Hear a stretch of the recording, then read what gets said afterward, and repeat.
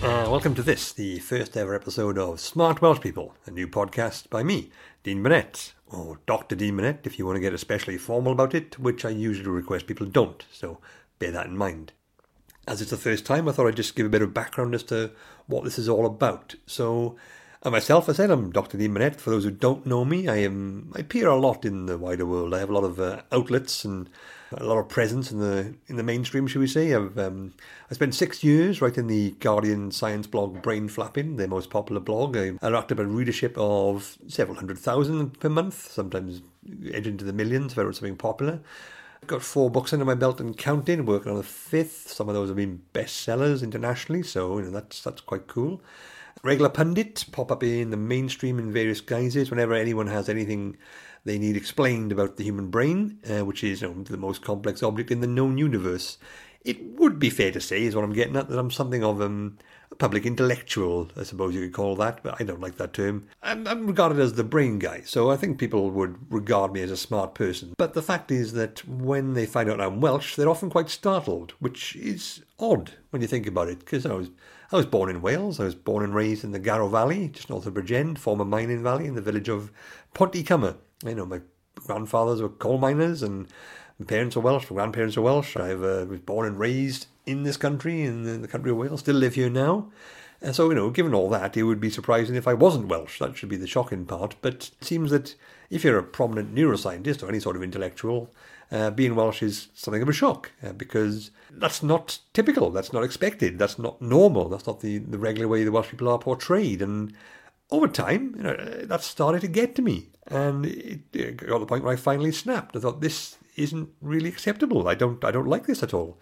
I mean, part of this is guilt, I suppose, because I've been a prominent neuroscientist or academic type person for, 15 years now. But I never really emphasised the fact that I was Welsh. I didn't downplay it as such, but I didn't think it was important. I just thought it was sometimes a unique selling point, something to distinguish me from the rest of the pack that I was running with.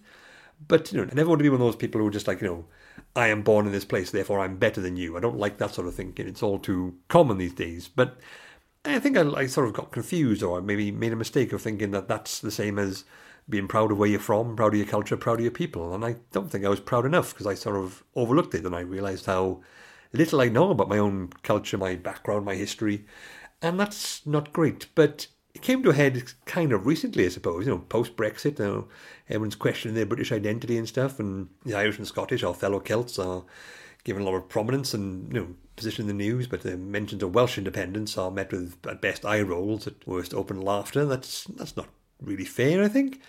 And, you watch a lot of telly and things, and you see people from Wales only have been represented in the context of someone non-Welsh coming to Wales and being baffled and alarmed by the ludicrous locals, because we're all kind of daft, we're all kind of thick, we're all kind of parochial, we don't know what's going on, but in the outside world we're a very simple, loving, bumbling people.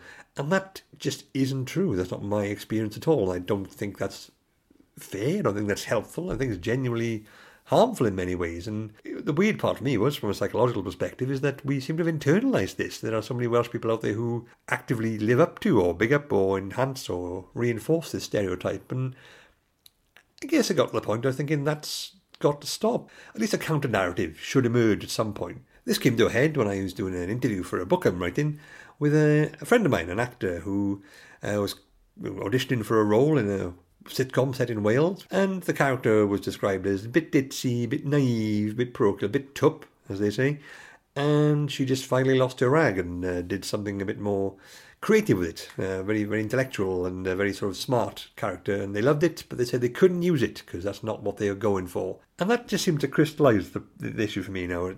Why are us Welsh people so often portrayed as the dumb ones or like the thick ones, or just the naive, parochial, like I said, just people who don't get out much and are baffled by the wider world? Oh, that's a bit much for me, that is.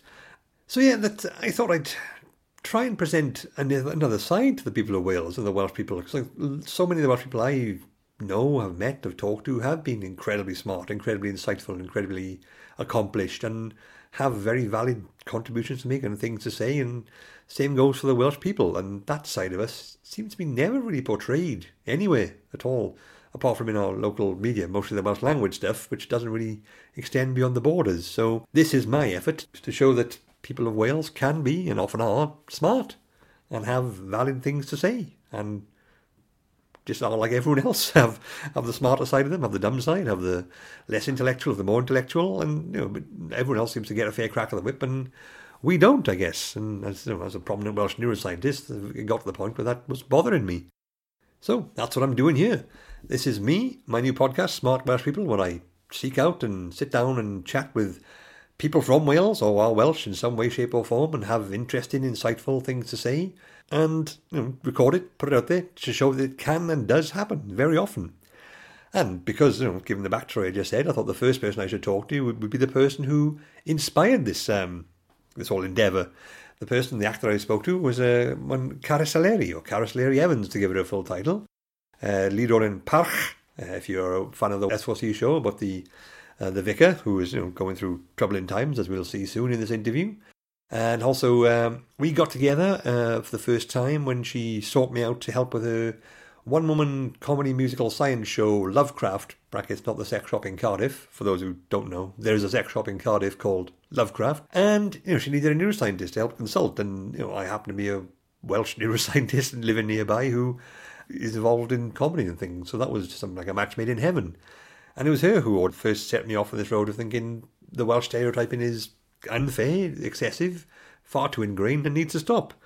And this is why I'm doing this. So I thought I'd speak to Caris first about it. So what you're about to hear is my discussion, interview, sit-down chat with one Cara Saleri. Please enjoy.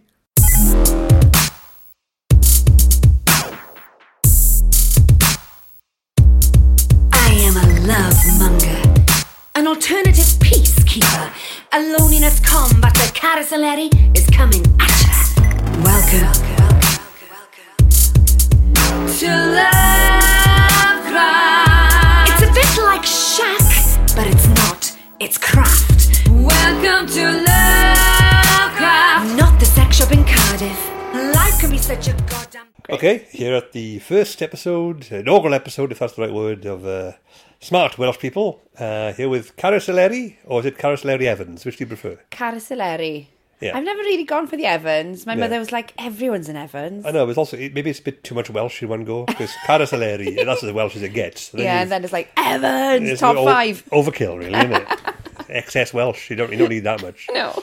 So, first of all, I thought I'd start with these ways saying, on a scale of 1 to 10, how Welsh would you say you are? I'd say you probably a good strong 10, yeah? Yeah. Yeah, I can't see any way. I put myself 8.5, maybe 9. My friend recently bought me a hoodie that said 1000% Welsh. Oh, okay. Because that's something I tend to say when I'm drunk. Okay, yeah. So she got it made for me. Mathematically difficult to reconcile that, but yes, I'll let you have it. You're going to go with that. Yeah, I'll allow it. I'll just this one. See, the first one, so I'm not going to create animosity from the get-go. Great. Yeah, because I give myself 8.5, maybe 9. What do you think's missing? Don't speak Welsh, much to my chagrin. I'd like to. I always plan to. I still plan to. I will one day, because I don't yet. I found out when I was like 23 that my great-grandmother was Irish. Right. Which is fine, I know, but it's also... But it allows for a 0.5, maybe. I think so, yeah. It's a little... nothing wrong being Irish. Just that it's just different to being Welsh, isn't it? Of course, of course. Yeah, sort of. Otherwise, I'm from full mining stock, Valley Boy, all that sort of stuff. Classics. Yeah, it's very much... it's very much dyed in the wool, really, isn't it? So, wool, see, another vaguely Welsh allusion. So, Cara Saleri, tell us a bit about yourself. You are a performer, should we say? All-round entertainer, I'd go with that. Yeah, an all-round entertainer, I think. It's really difficult these days, because, like, people introduce me in different things and go, like, she's a comedian. And I'm like, am I? Oh, good God, okay. This is a new one.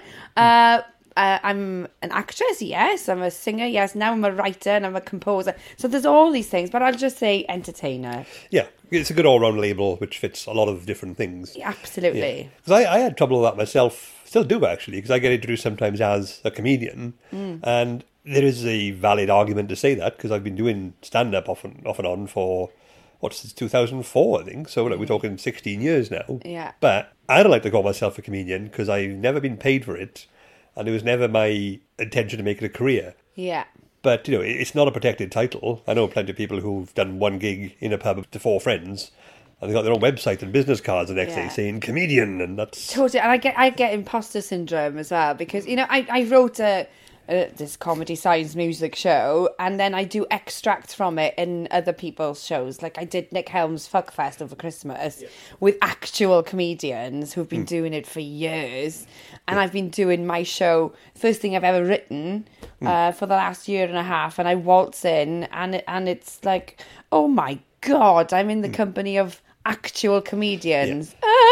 For listeners at home, I like to stress that Caris is invited to do parts of her show in these other people's events. It sounds like you just turn up and just jump on stage, ran in, do a really elaborate heckle, which again I would be fun once or twice, but you'd probably get a bad reputation. Who the fuck is this? Yeah, that's what's worth pointing out. So listeners in Wales probably might know you best from Parch, is it? Parch. Sorry. Yeah. See it, don't speak it. That's I want to see it written down. Get your echs on, babes. Parch. Yeah. For the record, my favourite Welsh word is llyfrgell. Llyfrgell. Library. Very challenging for newcomers. I had an ex-girlfriend who tried to learn Welsh, and she's from Lincoln in England, and that was a mindfuck for... It's the library. It's the place you go for reference, and you can't even say it unless you're born and bred here. So, but that's by the by. So... Parch. So I played a vicar for 3 years on telly. It was a drama, not a comedy. Mm-hmm. It was a brilliant show. The premise was that she was a busy woman, mum of 2 kids, gets her head knocked one day and gets it checked out because it's quite a big knock, and it turns out there's a brain aneurysm there waiting to kill her. So it's an unrelated issue to the knock. And so because of the condition, she starts to hallucinate the dead that she buries, and they question her faith. So that was that series. I did that for 3 years, and it was great. I died gloriously at the end. Spoiler. That usually comes before the reveal, but yeah, okay, that's fine. It was such a great death. And as I was doing that, I knew this phase was coming to an end, and I just wanted to do my own thing. Yeah, I could see that. Yeah, and having been acting in other people's stuff for years, and then I pitched an idea to Wales Millennium Centre about doing a one-woman show about the neuroscience of love. And I didn't quite know what it was yet, and it was going to be funny, hopefully. And that was that. Well, that's quite a diversion from, really serious, heavy-hitting drama lead to one-woman comedy music cabaret. That's very much almost whiplash in terms of going from one extreme to the other. Absolutely. But that is how we first met. It's a very interesting story for me personally, because I'm a Welsh person, and people recognise that when they hear me say or do anything. And for a while, like when I do a lot of stuff in England, where a lot of the literature festivals are at the moment, and I used to get people who say, "Oh, you're Welsh. Do you know Rob Brydon? Do you know Tom Jones? Do you know insert famous Welsh person?" And I used to get quite annoyed, because I thought, like, I know it's a small country, but we don't all live on the same street. Stop being so insulting. Yeah, but we do, though. That's the thing. Well, one evening then, I was about to go to bed, I got a phone call out of the blue from Rod Gilbert, saying, "Dean, what are you doing?" I said, "Oh, hi, Rod." I don't speak to him very often. Like, what's happening? "There's a friend of mine, my wife's friend, it was you. She needs a neuroscientist comedian to help consult with the show of hers." Yeah. And you thought such a thing was very unlikely to exist. It was St. David's Day. That's how Welsh gets. It was St. David's Day. Yeah. I was over at Rod and Sharn's watching Carney Gymru, getting Welsher by the second, which is a Song for Wales competition. Yeah. And we were having a fun time, and he was asking, well, how things are going, and I said, "Oh, do you know what? I never thought I'd say this in my entire life, but I'm a neuroscientist down." Sorry. Yeah, but that was the thing, because I got this call then from Rod, and then you got in touch. I think we hadn't spoken yet, but you sent me your CV straight away as if I was going to say no or something, which was very sweet, but also like unnecessary. But he was just like, "Well, I've got the perfect man for you." What? Because the person I'd been in touch with before was American and gone back to America through the New Scientist magazine, and they're like, "Yeah, well, this guy, for one, he lives in Cardiff. He's a stand-up comedian." Yeah, I'll give him a call now. I can do that. And like, he's a stand-up comedian, neuroscientist. He lives in Cardiff. Oh, what? He's this angel that you sent me. It does sound like he's taking the piss, doesn't it? Yeah, totally. And he speaks Welsh and he sings. Let's see how much she'll believe in this bullshit. So I'm trying to do Rod's voice from it. I know, I keep doing it as well. Yeah, everyone does it. I think it's really strange. Yeah. So you got in touch, and then we started talking, and then you gave me your CV, and you said you were part of Charlotte Church's Pop Dungeon Choir. Yeah. Which, well, actually, I was trying to get in touch with Charlotte because you had met previously by someone else. Can I just correct you? Say it's a band. Band, sorry. Yeah. I thought you called it a choir. No, Charlotte Church's Late Night Pop Dungeon is a rocking band. Oh, good. Because I thought choir was an odd word for it, so I don't know where I picked that up from. I'm a singer in it. Yeah. It's a choir of sort, just a bit. Yeah. I mean, I've seen the videos. It clearly is a band. I also I have no idea why I call it a choir. That came out of nowhere, I guess. But just because it's Charlotte, maybe you've associated with Voice of an Angel, must be a choir. So Welsh, isn't it? Yes. Two Welsh people get together. That's a choir, isn't it? This is a choir now, technically. So that happened, and then I remember asking you via email, do you think you could get a message to Charlotte for me, possibly? I'm looking to speak to her for this book I'm doing, which is about her experience as a child and star, would be really relevant to what I'm doing. And you said, look, I'm going to meet her now to ride bikes, which you never did in the end, it turns out. Yeah, but I went to ride a bike. She didn't get the bike. Yeah. So then the three of us sat in the Wales Millennium Centre in Cardiff, the Welsh capital of culture, chatting to each other like as she ate a bowl of cowl. Speaking of as Welsh as it gets, that is like the Welshest experience I've ever had. I think. We're owning this shit. Exactly. So yeah, but then people will say to me, like, so how do you meet Charlotte Church? Was, well, Rod Gilbert called me. I thought, actually, we do know each other, don't we? So we are a tiny country. So that was an interesting way of making a new friend. Hi, Caris. Yeah, hello. And it's been very fruitful. We've become very good friends. Far, yeah. Oh, well, let's see how well this goes, you know. Yeah. this could be the severing of it all, but, you know, blaze of glory, but it could be another good death. You know. Never know. So you wanted to write a show about neuroscience.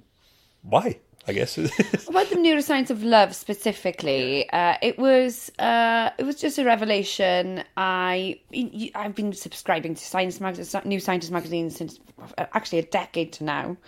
I think it was a life-changing thing to have done. And I read, do you know what? It was 7 years ago. I can't believe it's 7 years ago. It was 2013. I was living in London, post-awful breakup. And it was a Valentine edition of New Scientist magazine and saying, can we cure love? And it was discussing a drug that was being developed to help people get over relationships. Now, it was specifically being developed for people in abusive relationships to break free from their abuser. Yeah. And what this pill would do, it would shut off the neuroreceptor for oxytocin. So it would stop the bonding of people, stop love.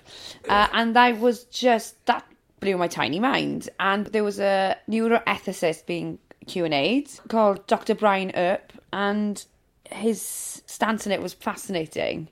So I just thought, can I talk to this guy more? I really want to know more about how we work. So I tweeted him saying, pardon the pun, can I pick your prick? Sorry. Slip of the tongue. Can I pick your brain further? And he's like, yeah, do you want to Skype? And then he gave me an hour's lecture. Cool. For free. And that's what I love about the science community, is that everyone wants to really share the knowledge. Yeah. We'll do that sometimes without being asked. Or without being wanted. Without being wanted. You're going to get it anyway. Oh, God, here he comes again. That sort of thing. Yeah. So it was pretty mind-blowing. And then there's a theatre company called Dirty Protest Theatre Company in Cardiff. Now, they were doing a bit of their... So they do like script in hand work, 5-minute plays. And they were doing Dirty Protest Theatre in a festival called True Fest. And the theme was space and time. And they asked me to write a 5-minute play. And at the time, I had neither space nor time to write this bloody thing. Yeah. So my friend Ellie, she just thought, just write a song. Just write a song. And like I'd done that before. But then I went to Battersea Park on my own. I just had Eminem, Hi, My Name Is. And then I wrote a song called Space and Time, which you've heard, which I performed at your book launch. Yes. In response to this drug, so that you know, if you're post-breakup, if this drug's available to you, you could pop it, but what you actually need to get over this is just space and time. So that was the seed of it all. But for the benefit of listeners, I'm sort of in hindsight, I wish you hadn't done that song, because everyone liked that better than what I was doing at my launch. So, you know, bittersweet for me, but crack on, yes. But it's a brilliant song. I might get a clip of it, I might put it in here. Yeah, absolutely.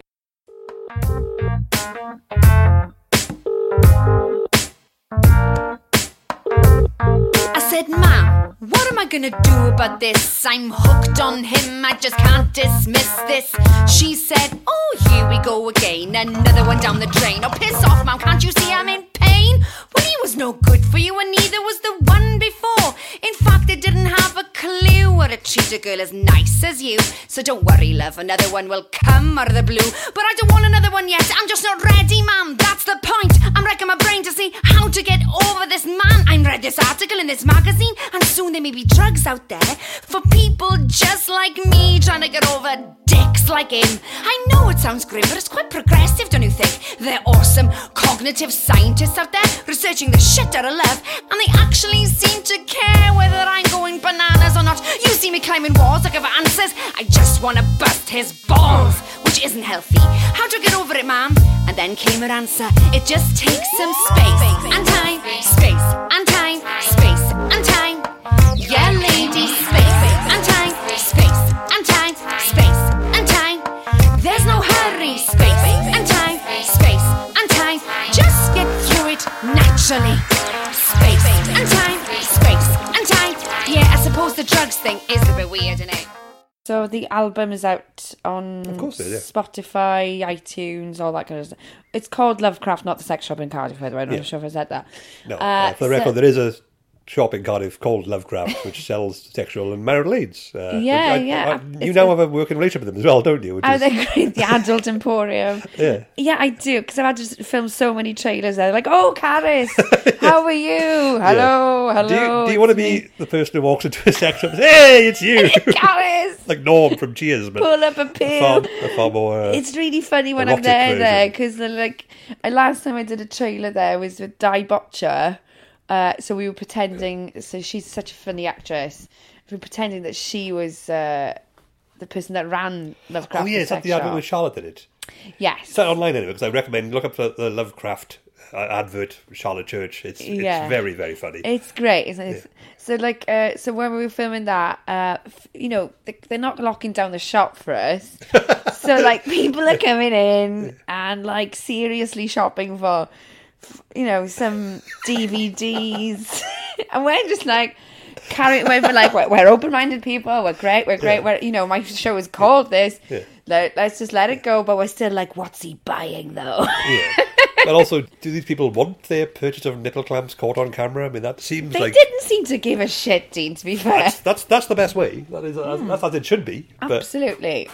Yeah, so that was Trez fun, making a trailer in a sex shop. I bet, yeah. And I'm sure I'll be back. My ambition is to do the show in the shop. That would be ideal, but you have to change the title, because Lovecraft actually not the sex in the shop. In Cardiff, when finally it is in the sex shop in Cardiff. But I'm not sure about performing licenses in that place. That's entirely true, yeah. You could just describe yourself as a really enthusiastic punter, I suppose.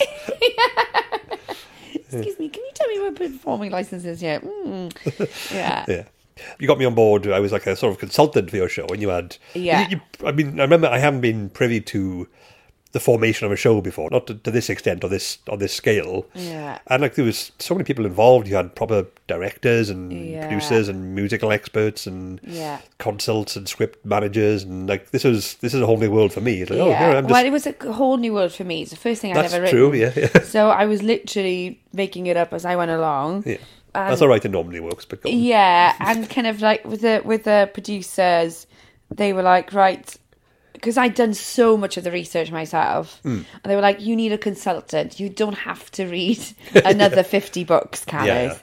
Yeah. You've read so much. You need to digest that and put that properly into your work, and just get somebody in that you can chat this stuff to.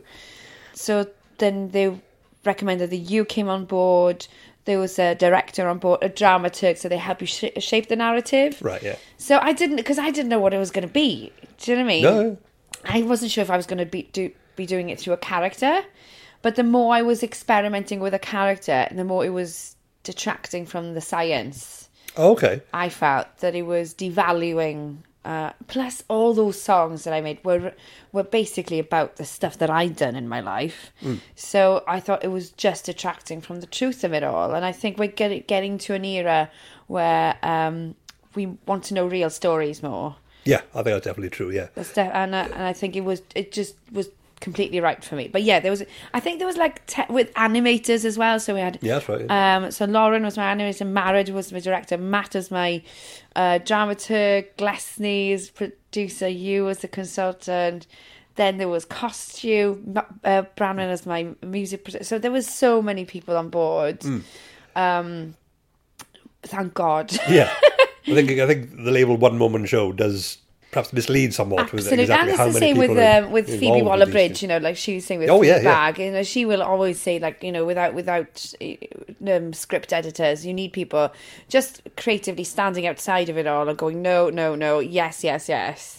Of course, it's you that's writing it all, and it's your creative idea that's being enhanced in your way. But then there's people to bounce off, thank God, because they were exceptional. Yeah, because I'm sort of, I think it can be a dangerous narrative, this whole lone maverick type person, you know, like this genius who just does everything themselves. Yeah. And that's, like, even every sitcom you see, like, if it's one actor giving them some brilliantly devastated one-liner, it's very impressive. It looks like someone doing a great job, but there's about 20 people behind that one line, you know, like in terms of script editors, writers, writing groups, pools of people, performers, auditions, directors and stuff. So, and like, same with science, like the whole like lone genius like type idea, it just doesn't work like that. There's no way. You have to have soundboards. You know this. Soundboards, you have like people like doing the busy work essentially. Like not one person can't do it all because these things are too big. So it was really cool to see that, as in even a one-woman show, quote unquote, one woman performance, definitely. Yeah. But even then, you could argue like you've got tech people off stage doing the sound cues and stuff. Yeah. That's still a really important part. Yeah, Josh was my stage manager, come life coach. I went, poor boy. He's literally like, I think he was 23 or 24 when he was just exceptional at what he did. He was he'd done a lot of live sound mixing in the past for the BBC, which is quite rare because sound was key. Yeah, because I was mixing microphones and sound, you know, so I needed somebody who was really good. But also he has a theatre background, so he was perfect. But bless him, when he came into it, like, my life changed. As soon as I started writing Lovecraft, my father became ill. And so from the last 2 years, it's been quite an emotional roller coaster. Yeah, and Josh has just been there. Yeah. He's like way younger than me, and he's seen me in every emotional state. It's quite hilarious. And literally, Josh, you've seen me, you literally become family to me by now. Well, yeah, it sounds like it. Yeah, you've gone through the ringer together in many ways. Totally. Obviously, the show, let's say the effort that went into it has proven useful. Yes. Best Cabaret Award at the Adelaide Fringe. Yes, so, that was really unexpected. You know, being flown over to Australia was one thing, and pretty cool. You were invited to go over, were you? Oh, so Porrick Cusack is one of the executive producers at the Millennium Centre. So he's what I call the international man of mystery. Okay. He's exceptional. He's part of the Cusack family, they're quite big in Theatreland, and he's just got amazing connections across the world. And he just thought it would be a great thing to take this there. And he got us in pretty easily. And he got the press in there pretty easily. It was really brilliant, actually, what he did. So all the hard work had been done by the time I got there. So it was selling pretty well, which is mad because absolutely nobody has a clue where I am over there. So it is literally on the other side of the world. So. It's on the other side of the world. Yeah. And it sold really well. I'm like, well done, people. This is a lot of work to make this happen. So it was pretty full every night, and it was really cool. And some of my friends who live in Australia came over, so left on quite a high. It was brilliant. Yeah, and then a week later, I was swimming, and I came out of the pool, and I got a text saying I won Best Cabaret Award. I was like, what? What? Say that again? No, you've won an award. And I was like, what award? What? So, and you know, there's people who are up for it, or people I really, really respect as well. So it was just like, oh my gosh, I'm on the right path. Yeah.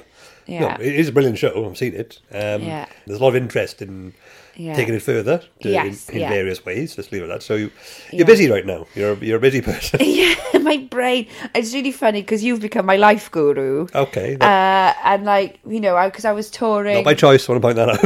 No, you've got no choice in it.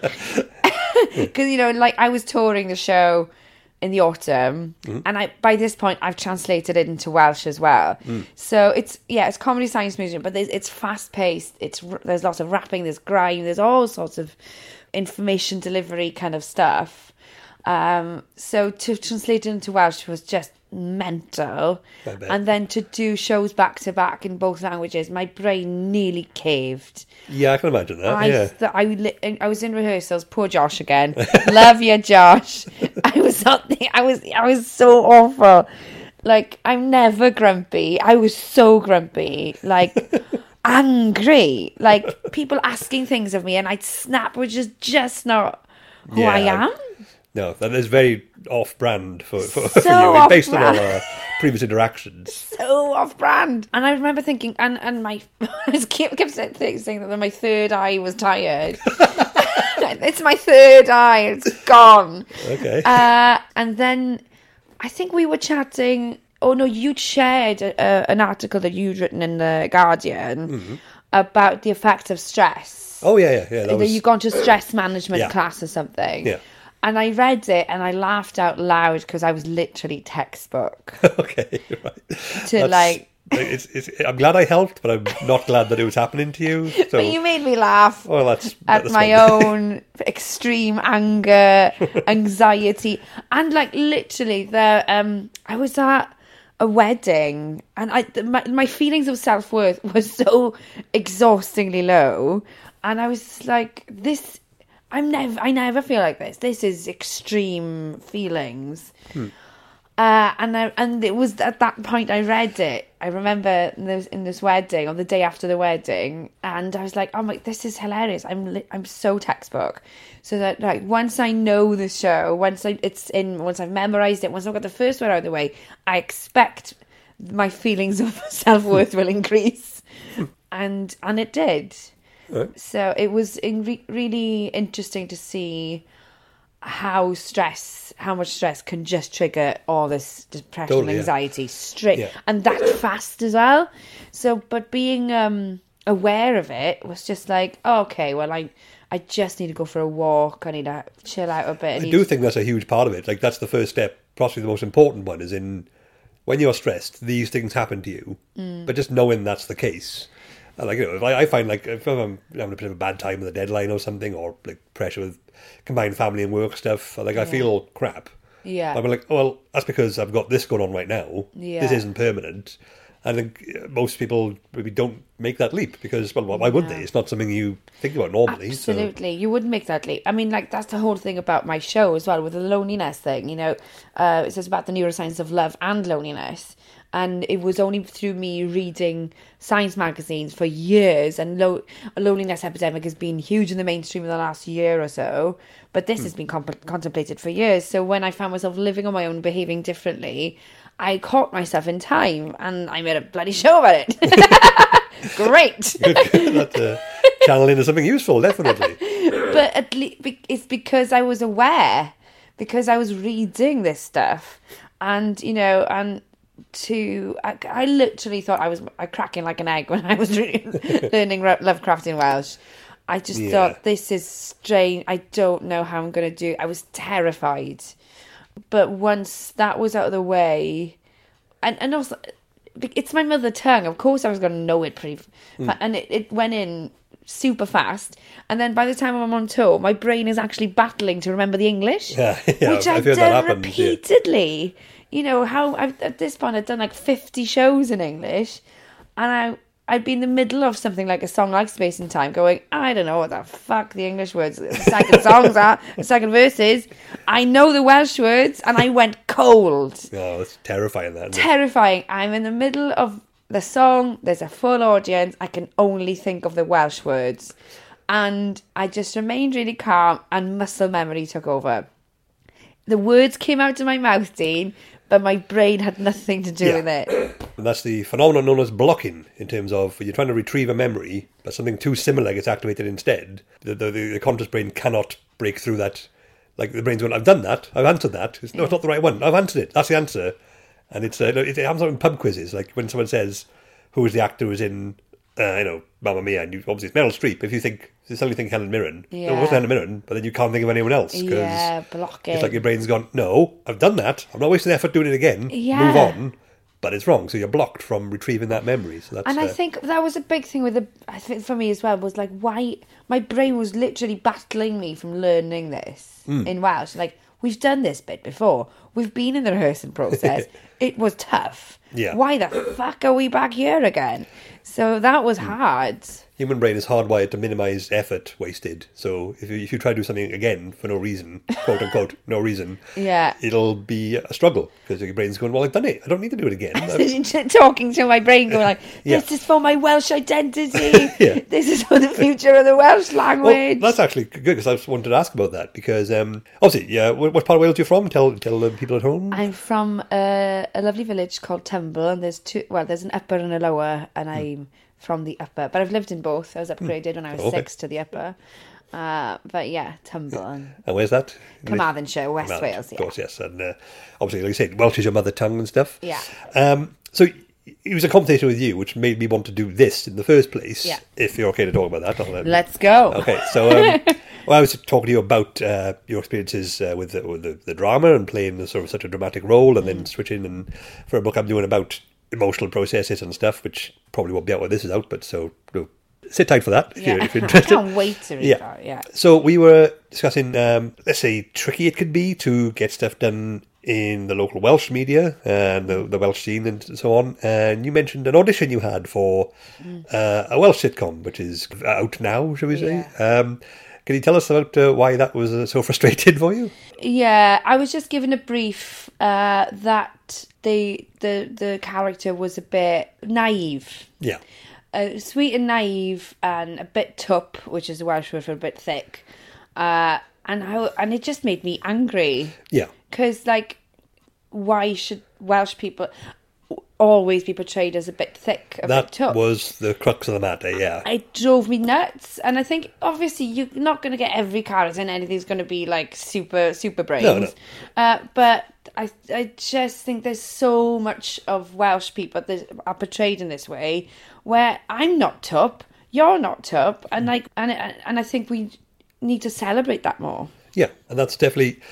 I have no problem with Welsh people being portrayed as less intelligent because plenty of us are. Like we are, there's millions of us. We fill the full remit of every population. Yeah. But I just wish there was an alternative sometimes because I mean, pretty much all the media I've seen every media portrayal of Welsh people, we are a bit of bumbling, also, bumpkin. like, I did a Radio 4 play last year, and they were like, you know, because I do several accents.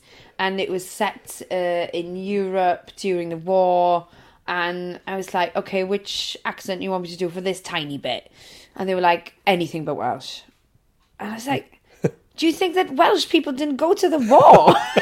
They're that tough. They could pick up a gun. Yeah. We have a lot of monuments for considering. Do you know what I mean? I was like, oh my God, what's the problem here? I don't get it. Yeah. And I did like your solution. You actually decided to ignore the brief for the audition. I ignored the brief. The brief. I went straight in there with a real kick-ass character, which obviously wasn't chosen in the end. But they seemed to enjoy what I did. I really enjoyed what I did, but it obviously didn't fit into the brief. But I couldn't bring myself round to. Dumb down, essentially. Yeah, and to lose my authenticity there. Yeah. No. And that is something that's bothered me a lot, because obviously I'm the neuroscience guy, so I'm at least assumed to be somewhat intelligent. Yeah. And quite a few times now, especially when I first started working for The Guardian, it was all arranged via email, so it was all text back and forth, and I had to go down there and meet them, the editors, to sign the actual contracts. Yeah. And I'm in The Guardian headquarters in central London. It's The Guardian. Every cliche you think of The Guardian is correct, by the way. I mean that in a nice way. So they're lovely, but also like, oh, you guys really play up to a stereotype. So I'm just sat there in the waiting area, and my editor James comes and says, "Hi, Dean, nice to meet you." I said, "Hi, James, nice to meet you too." He's like, "Oh dear, that's how you sound." He didn't say that, but you see him recoil. Not disgusted, not upset, just like, "Oh, okay." Oh God, I don't talk to many people with your voice. And, it's strange, isn't it? Yeah, and it was such an odd sort of feeling of, okay, well, this is how I talk. I'm not going to change that. I'm not going to wow, pretend you're otherwise. Welsh and you produce this stuff. Yeah. I went to a really great a BBC Writers' Room festival before Christmas, and Russell T Davies was there we talking, go. and that's what I'd like to get on this, to be honest. So fantastic, and and one of the tips he gave everyone as writers was, and I was like, this is why your stuff is better than so many other people's stuff. Every one of your characters needs to be as clever as you are. And he's like, even if you're writing Del Boy, to get Del Boy to do a scheme, the scheme needs to be well thought of. The blunder needs to be well thought of. All these things, it needs to be a clever way to get there. Del Boy is a clever character to write. Definitely, yeah. So he was, and I was like, oh my gosh, can everybody just listen to what this man is saying? This delightful Welsh man is saying. Yes, one of our best, I think. One of our best. Clearly.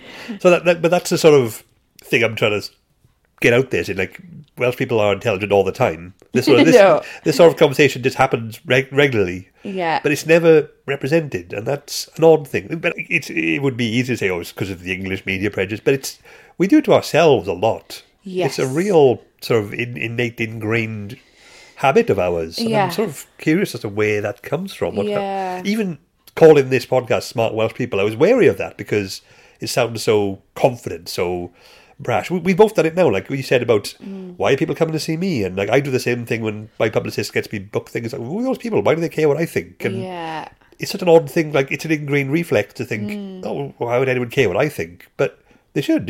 We have valid contributions to make. But I think it's a cultural thing, like this aversion to saying we are good at stuff. I'm just wondering if you ever experienced that from a Welsh perspective. Have you? Did you see? I've never watched The Crown before, but have you seen the...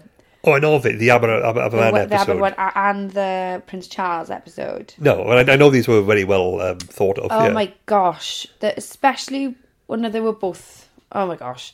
But we've never had the money to be able to depict Aberfan, to show the disaster happening. And also, in terms of Welsh language on screen, every other language in the world can be accepted on screen with subtitles.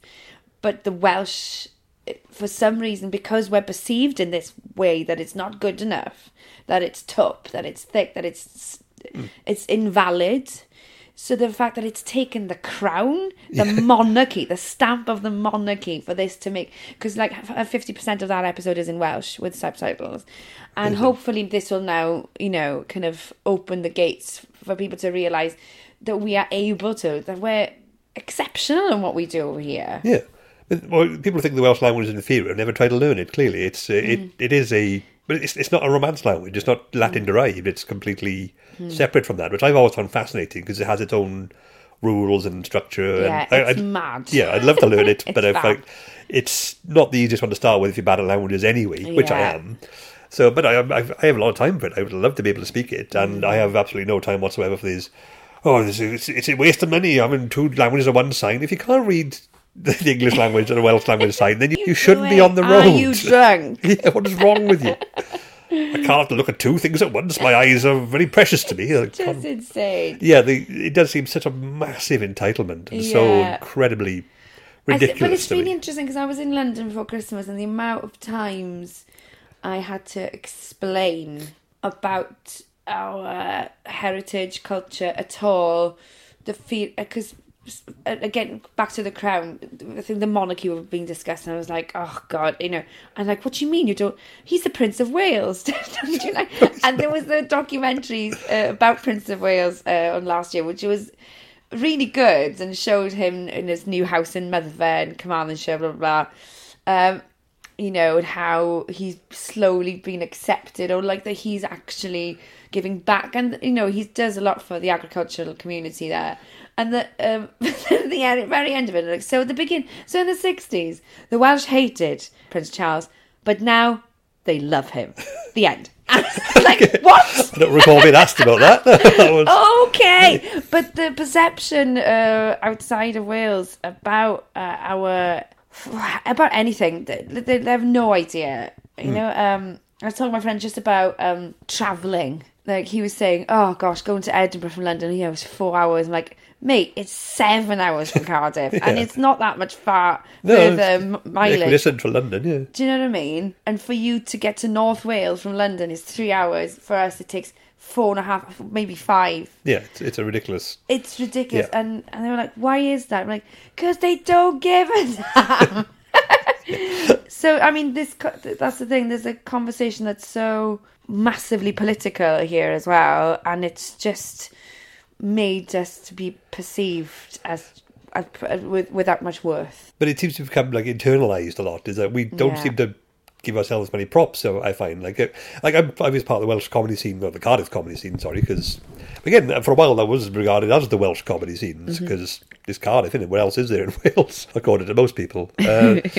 The self-promotional thing, the ability to put yourself out there and say I am good, really lacking in general Welsh acts and Welsh people in general. Like, there are a few exceptions. Obviously, there are plenty of people who are very good at that. But I find in my own personal experience, which obviously is just my own, not necessarily universal, that we do have this reluctance to go, well, I'm good at this. And I wonder if that's a cultural thing, as in like living next to the big powerful neighbour all this time. And many years of having us taken for a ride and stuff. And yeah, absolutely. I believe so. I think there's...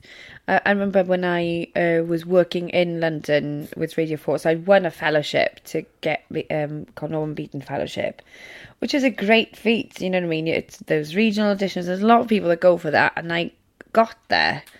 But oh my gosh, the feelings of inferiority I felt pretty soon in was just mad. And because I'm very good at accents, performing, blah, blah, blah, but I'm not really down with that much classical English literature. I can read it, I can make it sound great, but I'm not really down with it all. And I'm not down with Shakespeare.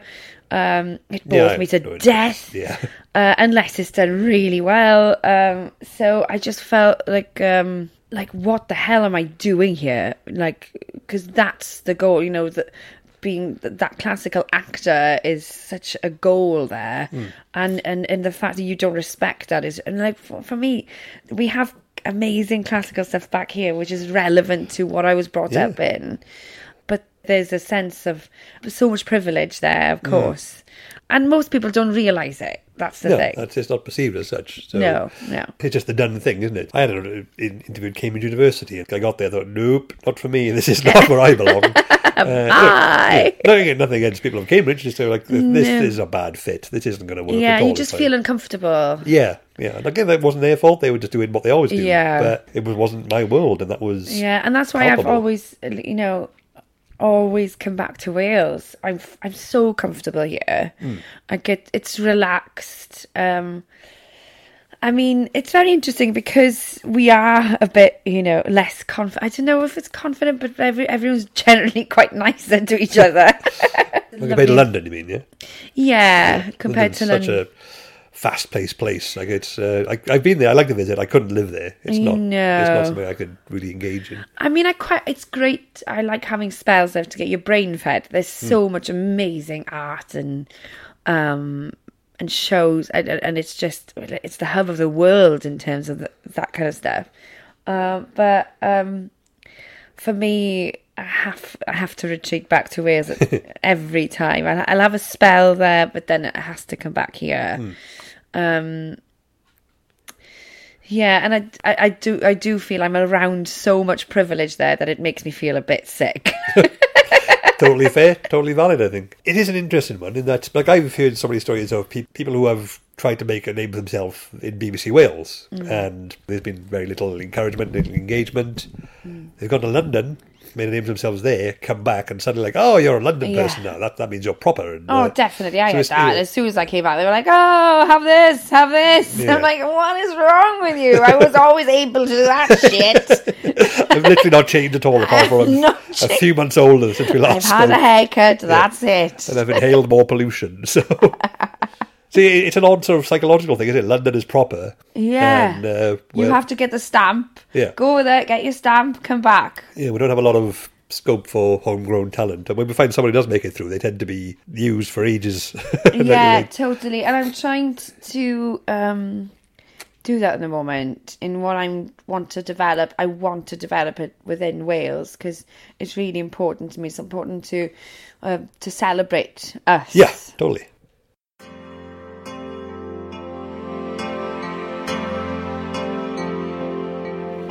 This morning I woke up and swiped right.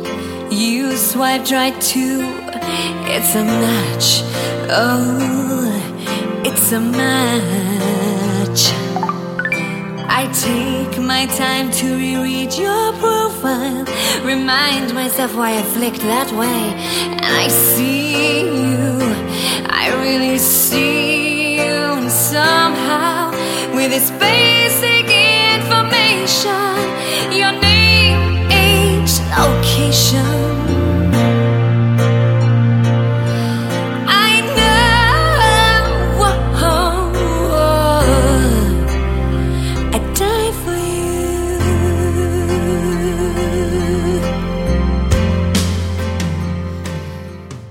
you said like you wanted to write a show about neuroscience, reading neuroscientists, but you're not actually trained as a scientist at all. It's just genuine... no.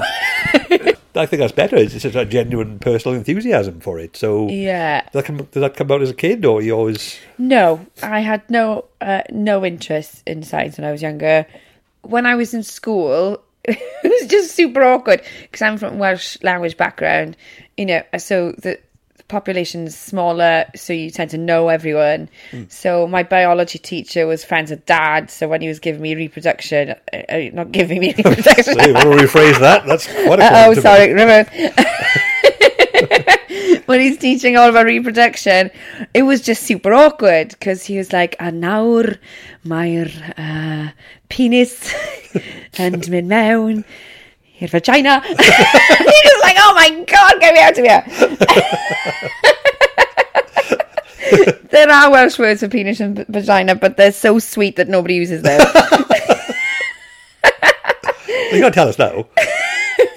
Pidyn, a bidyn ar wine. And it's interesting because wine, you'll see wine in a lot of places. Wine can also mean meadow or something. So, so it's very nature-based stuff because it's ancient. Do you know what I mean? But you'll see wine wilt as a place name, which means wild vagina. This is what people come to this sort of thing for. Yes, this is marvellous. Yeah. So, we had wild vaginas, no. And then, of course, physics lessons was just insane because he was a sweetheart, always wearing the same tank top every day.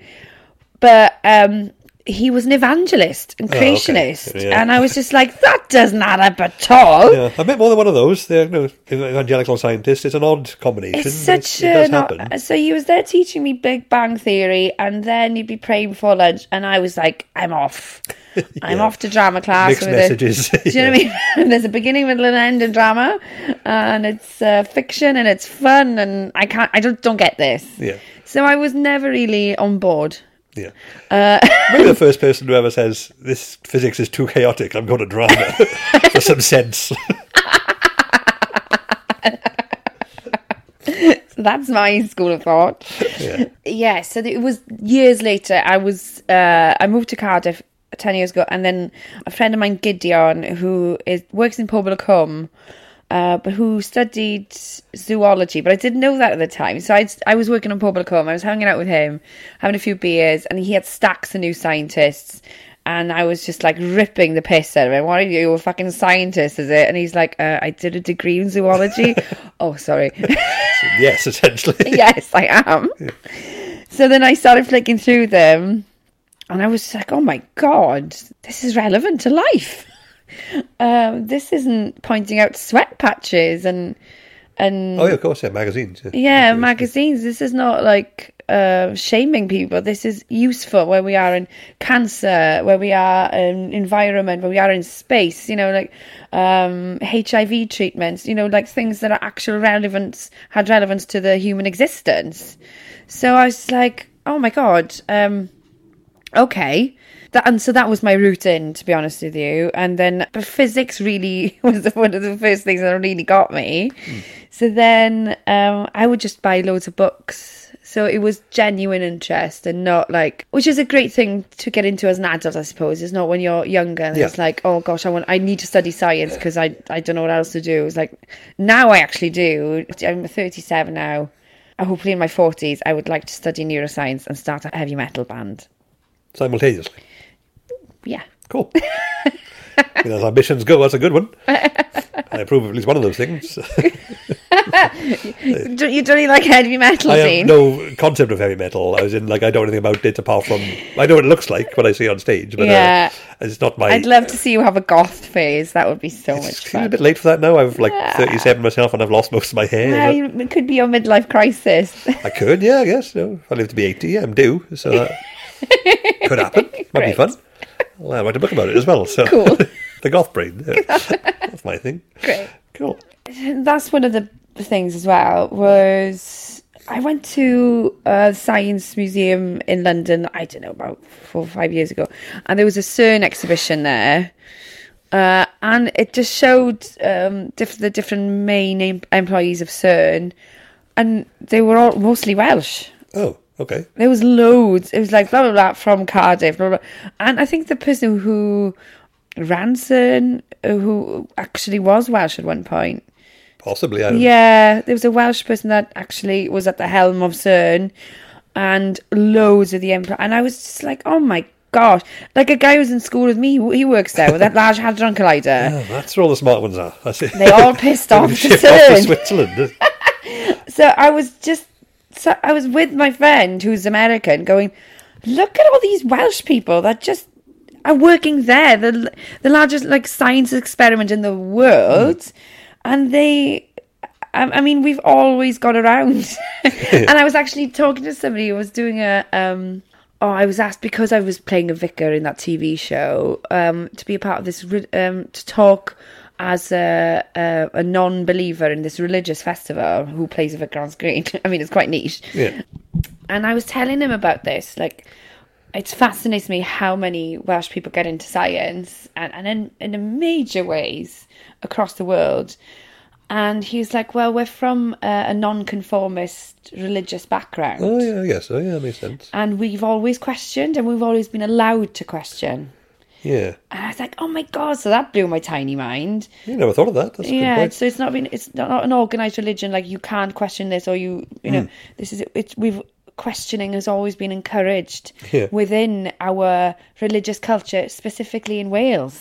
I think my father might have taken it too far. There's a legendary story from when I grew up in a pub in the Garrow Valley, and he once, the local reverend was a bit of a tit, shall we say. My father ended up one day dangling him over the bridge, over the river, until he admitted there was no God. By his ankles. It's like, oh, admit there's no God, you can come back up. That is cool. And from then on, apparently my father used to say, I normally charged 100 quid for funerals, but I'll bury you for free. That was his mantra with my dad. So, yeah. Wow. Religious non-conformism seems to be quite a common theme in I think our Welsh so. upbringing, yeah. I just thought it was a really good observation. Yeah, that's really cool. I never thought of that. Yeah. It's never been pointed out to me before. But now you mention it, yeah, it's... There we are. Food for thought, Fuzi. Thank you. Let's end there, because I can't really think of anything to top that. So great. Thank you, Cara Saleri, for kicking this whole thing off. Thank you, Dean.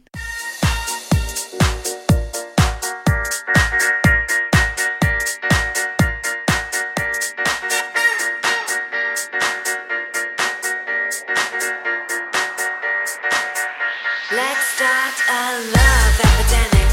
Come on, come on, come on, come on. A love epidemic.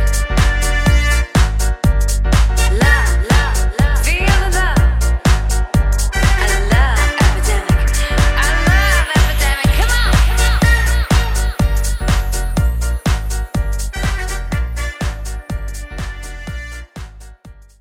So, that was my interview, chat, discussion. I don't know what you call it. It was a podcast, because you listen to it now, so it must have been. But that was my discussion with Cara Saleri, a nicer human being you couldn't hope to meet. For those of you who are Welsh, you might know this reference. I would describe her best as the female Ray Gravel. I met Ray Gravel once, I had the immense honour of that, and a lovely human being, a better ambassador for Wales you couldn't hope for, and I'd say Carys fulfills that remit herself too. I said a few things which I would like to clarify here. I said I've never been paid for doing comedy, and that's not true. I have been paid for comedy. What I was getting at was that it was never my actual job. It was never like a regular wage. People have paid me for comedy, but I will say that nobody's ever paid me more than once. And there was a part where I referred to, in a big production, there are people doing the busy work, and I feel like that came across as disparaging, and it wasn't meant to be at all. What I meant was that someone is doing the most menial job, however you define that, but what they're doing is still a very valid contribution to the whole process, and it really should never be forgotten. It really does wind me up, like a while ago when the staff at McDonald's were campaigning for a living wage and all the usual blowhards started harumphing about how it was a disgrace and they were being ridiculously demanding. All they do is sell burgers, it's disgraceful, it's menial labour. But let me tell you, I've been in a city centre McDonald's at midnight on a Friday, crammed full of loud, drunk arseholes braying for cheap meat. I don't care what they pay the staff who have to deal with that. It couldn't possibly be enough. I wouldn't do it. So that's sort of what I was getting at, that people who do the basic work are still an incredibly essential, valid part of the process. So that was the first episode of Smart Welsh People. I feel like I learned a lot. I didn't know about the CERN thing. I don't speak Welsh myself. I've just felt I learned a bit more than that, and that especially the wine stuff, which will stay with me for a while. If you do get the chance, please check out Carys O'Leary's album, Lovecraft, Not the Sex Shop in Cardiff. It's available now on Spotify, Amazon, iTunes, all that sort of stuff. It's just a brilliant listen. I can't really say much more than that. I'm not a musical person, so I don't have the vocabulary to describe it accurately, but just take my word for it. It is great. If you can, look up her show, Lovecraft, Not the Sex Shop in Cardiff, and seek her out on Twitter, Carys O'Leary, and just follow what she's up to. She's a very interesting person. There's a lot of things in the pipeline which we might see more of soon. For more details about my own efforts and where to find me, you can go to deanburnett.com. It's all on there. For updates about the podcast or to get in touch for whatever reason, you can contact me at smartwelshpeople@gmail.com, or you can follow the podcast on Twitter at smartwelshpod, all one word as ever. As ever, this podcast is part of the Cosmic Shambles Network.